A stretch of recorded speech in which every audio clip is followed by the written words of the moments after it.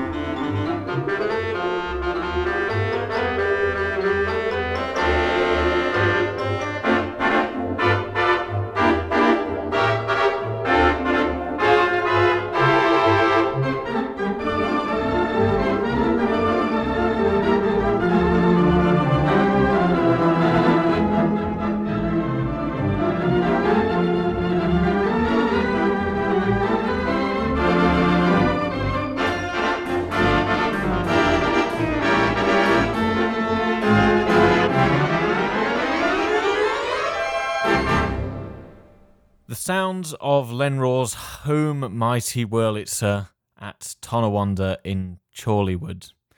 Now, in the second part of the show, we'll be hearing a chat I had with Len way back in 2014 about the home instrument.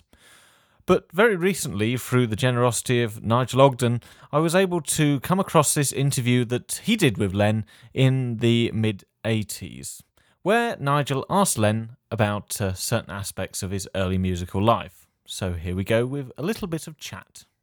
And I'm very pleased to welcome the star of this week's Personality Profile, Len Rawle. Len, it's very good to have you with us. Can you, by any chance, remember the very first theatre organ you ever heard live? Yes, I can. It goes back many years, Nigel, but no harm in that.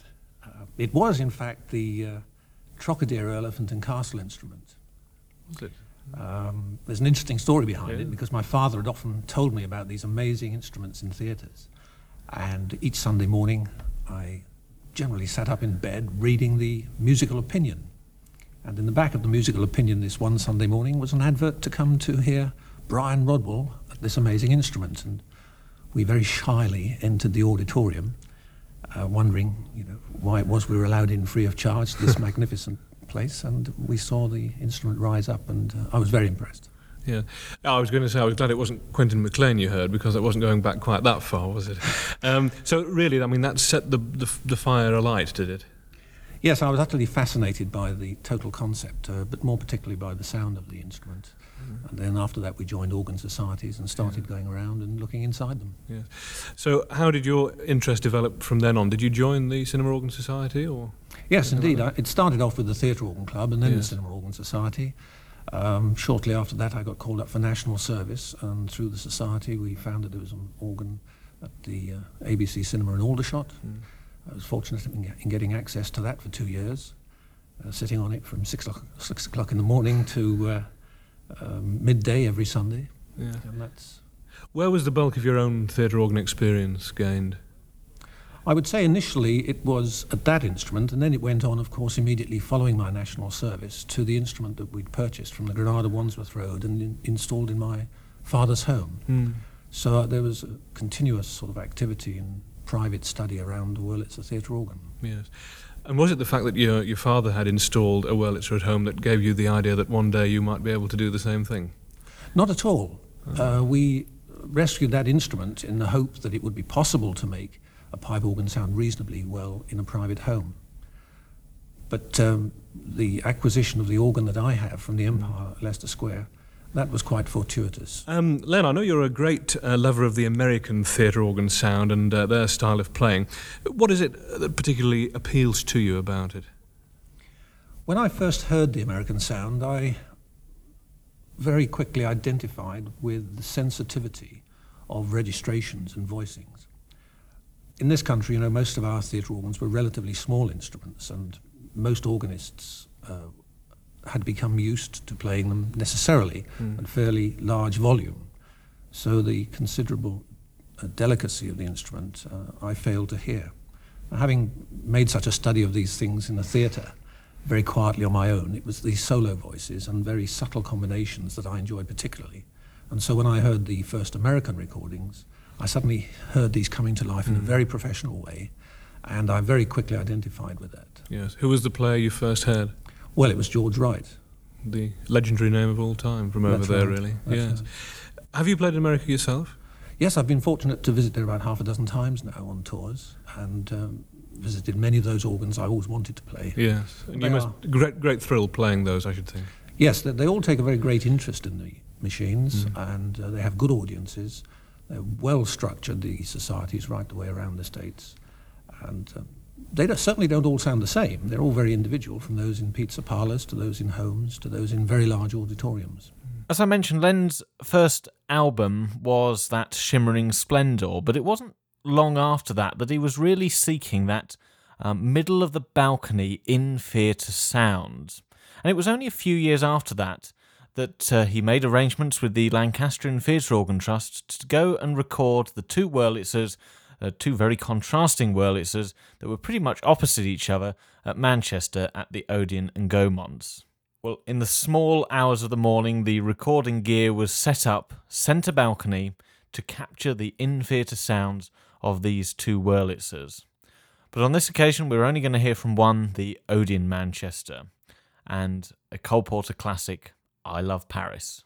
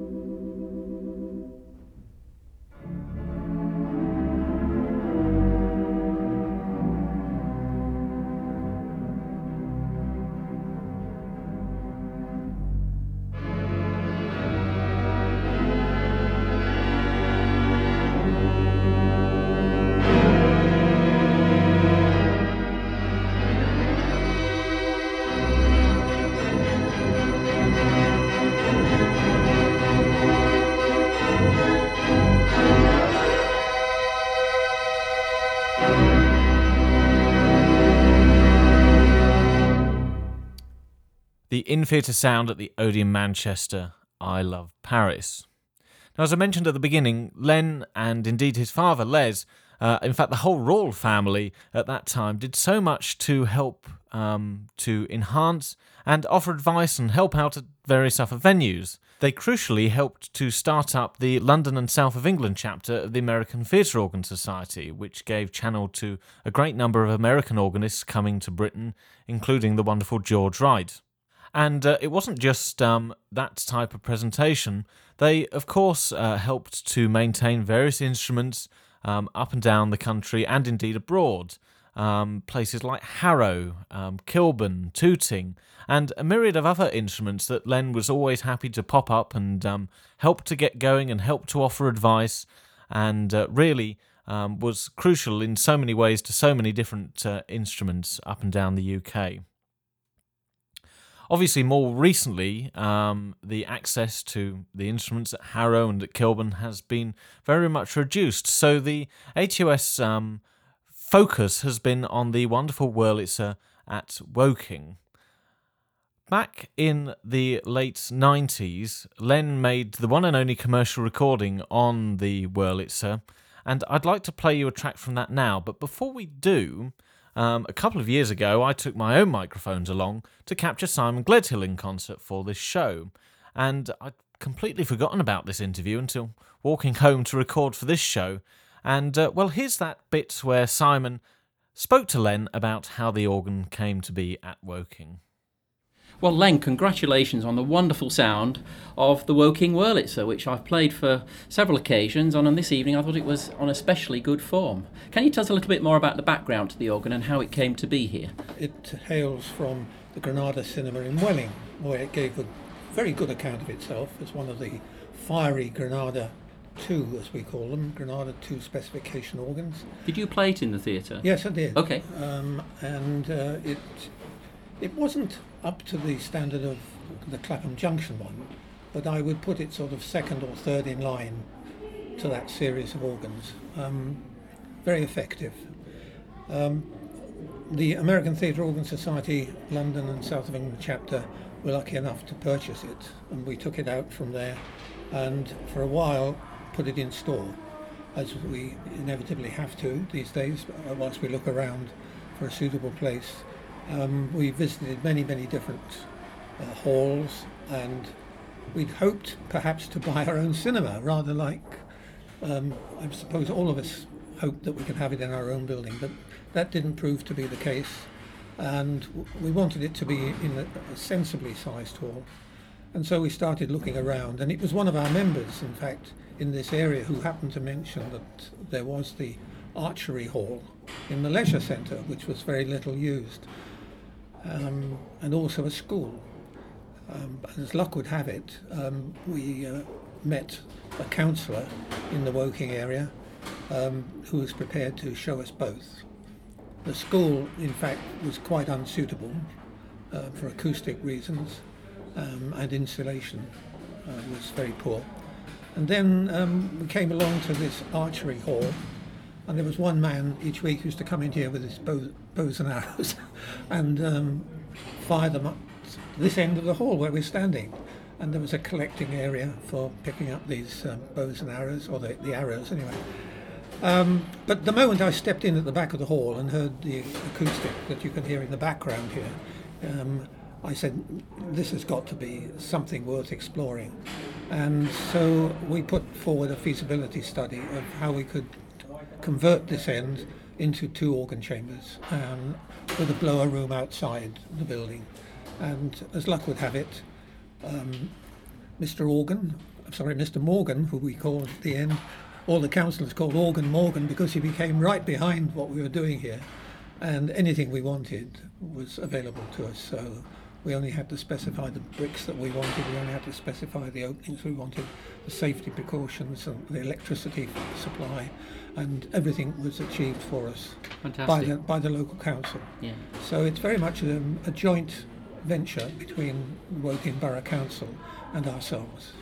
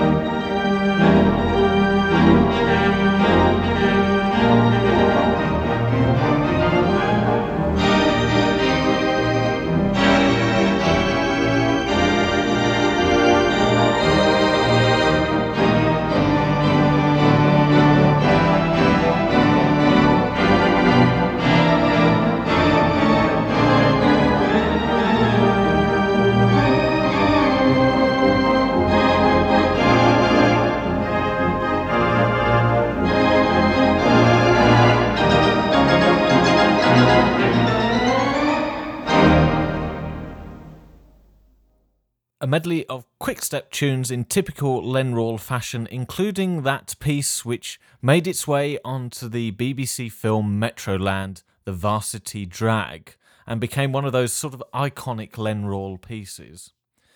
Now, earlier we heard from a chat with Nigel Ogden and Len, so let's go back to that now. And Len, I know you're very involved in the music world at present. Tell us what your present-day activities are. Well, I'm musical director for the Yamaha organisation in this country. That involves a wide variety of musical interests, but principally I've been involved over the last 7 years in setting up the Yamaha Music School network, and I'm delighted to say we've got many thousands of young people being taught the instrument, and this, I must say, does give me a great deal of personal joy, because I know how hard it was to learn to play these instruments myself, and this method that our Japanese friends use for teaching people music is a very, very satisfactory one indeed. Does this mean you go around the country a lot as well then?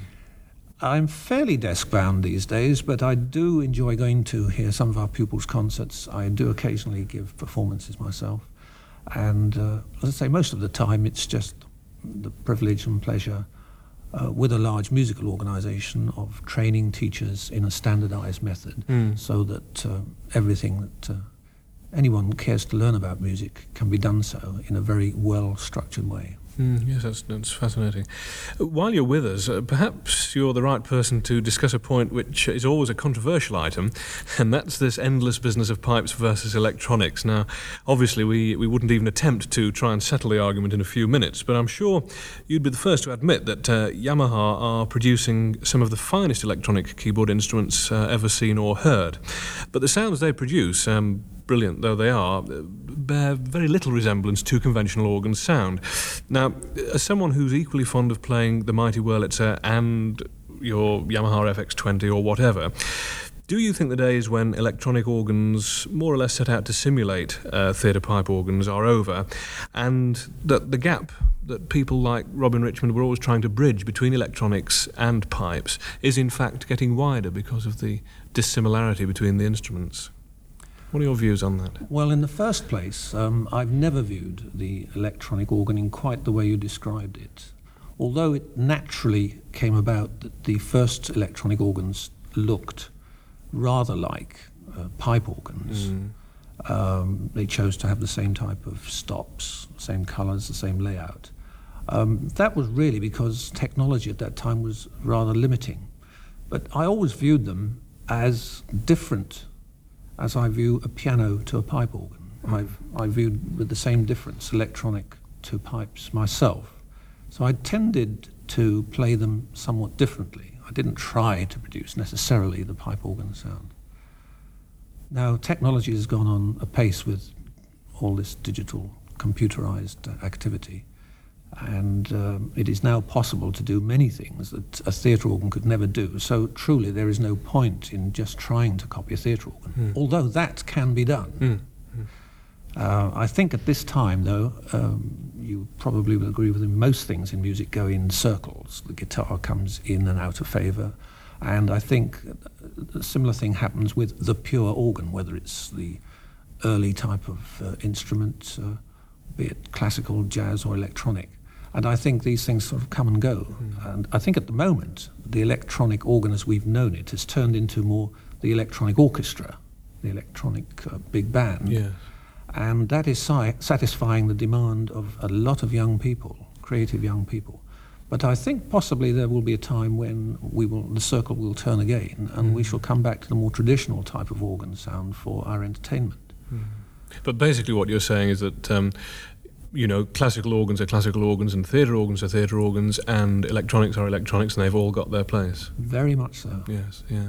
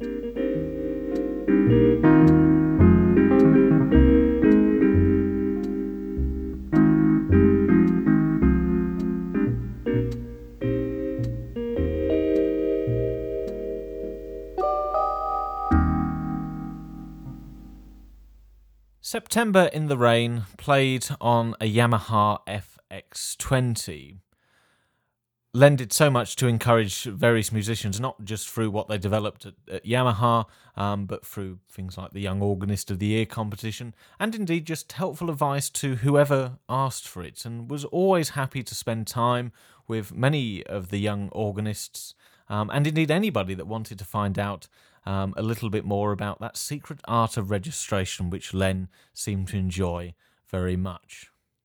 We're going to have a bit more chat now and an extract from a mid-70s edition of The Organist Entertains, where, at the microphone this time, it was Robin Richmond discussing a recent trip to America and pizza parlours. Len Rawle, you were telling me about these pizza parlours they have all over America with organs in. What's a pizza parlour? Well, it's first of all spelt P-I-Z-Z-A, and it's a drinking parlour.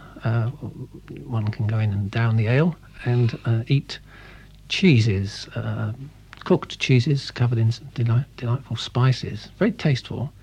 But how are they decorated? Like a nightclub or something? Or? Oh, any sort of decor at all. Some way out, some traditional. Most of them feature pipe organs, and this is a very big attraction out there. You were telling me that Reggie Fort's old Moller, the one that was with the BBC for so many years, that's going into a pizza parlour, isn't it? Yes, I ran across the Moller organ, the old BBC theatre organ, in the Moller factory. They've completely refurbished it, and that's going to go into one of these pizza parlours. And you yourself had a little tinkle on a pizza parlour Wurlitzer while you were there? Oh, indeed, yes. Yes, this was in Redwood City, just outside San Francisco. A magnificent sound, but it frightened the life out of me as soon as I arrived there, because I sat on the organ and just put my hands on the keys, and it's so loud. But one needs this noise, this high level of sound.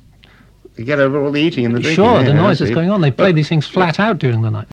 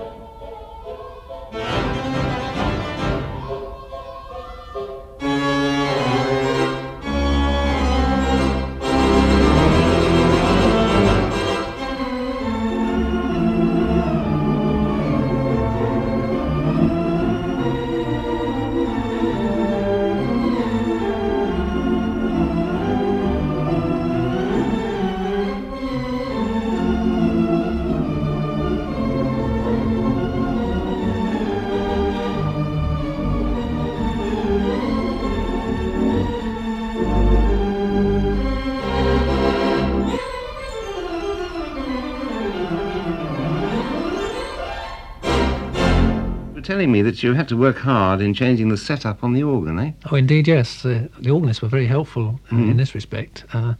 But they wanted it to sound terribly, terribly English. Oh, British, I see. Yes. And the... Take your brolly and bolo with you. Well, almost, yes. It was all good fun, but to do this, we had to alter tremulant settings and one thing and another. That track in the middle was Blaze Away, the march played by Len on the Captain's Galley Pizza Parlour restaurant in Redwood City, and a certainly fine sound indeed.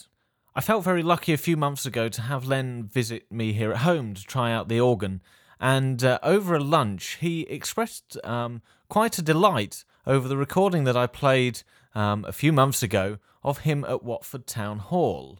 He recalled the session vividly and said that there wasn't much time, but he was excited to be able to finally get his hands on the instrument. And he said over dinner that he'd never tried to actually copy note for note George writes, but merely add some of George's ideas into the mixed bag of his own. But he was absolutely astonished to be reminded of the track that I'd like to play for you next, which is Love for Sale. He said that the organ seemed to want to do that George Wright sound, that snarl of the trumpet on the Compton. And so, given the fact that he also said that he was never really happy with any of the recordings he ever made, he said there was always things he felt he could do better, but that one he seemed quite pleased about. So I'd like to play that one next. And straight after that, another Compton, but this time in the Netherlands. Len, of course, helped to found the Netherlands Organ Federation and spent a great deal of time working over there, trying to really improve and help to enhance their instruments. And so, another Compton straight after this, the one in the concert hall at Middelburg, and Lady in Red. But first, Love for Sale at Watford.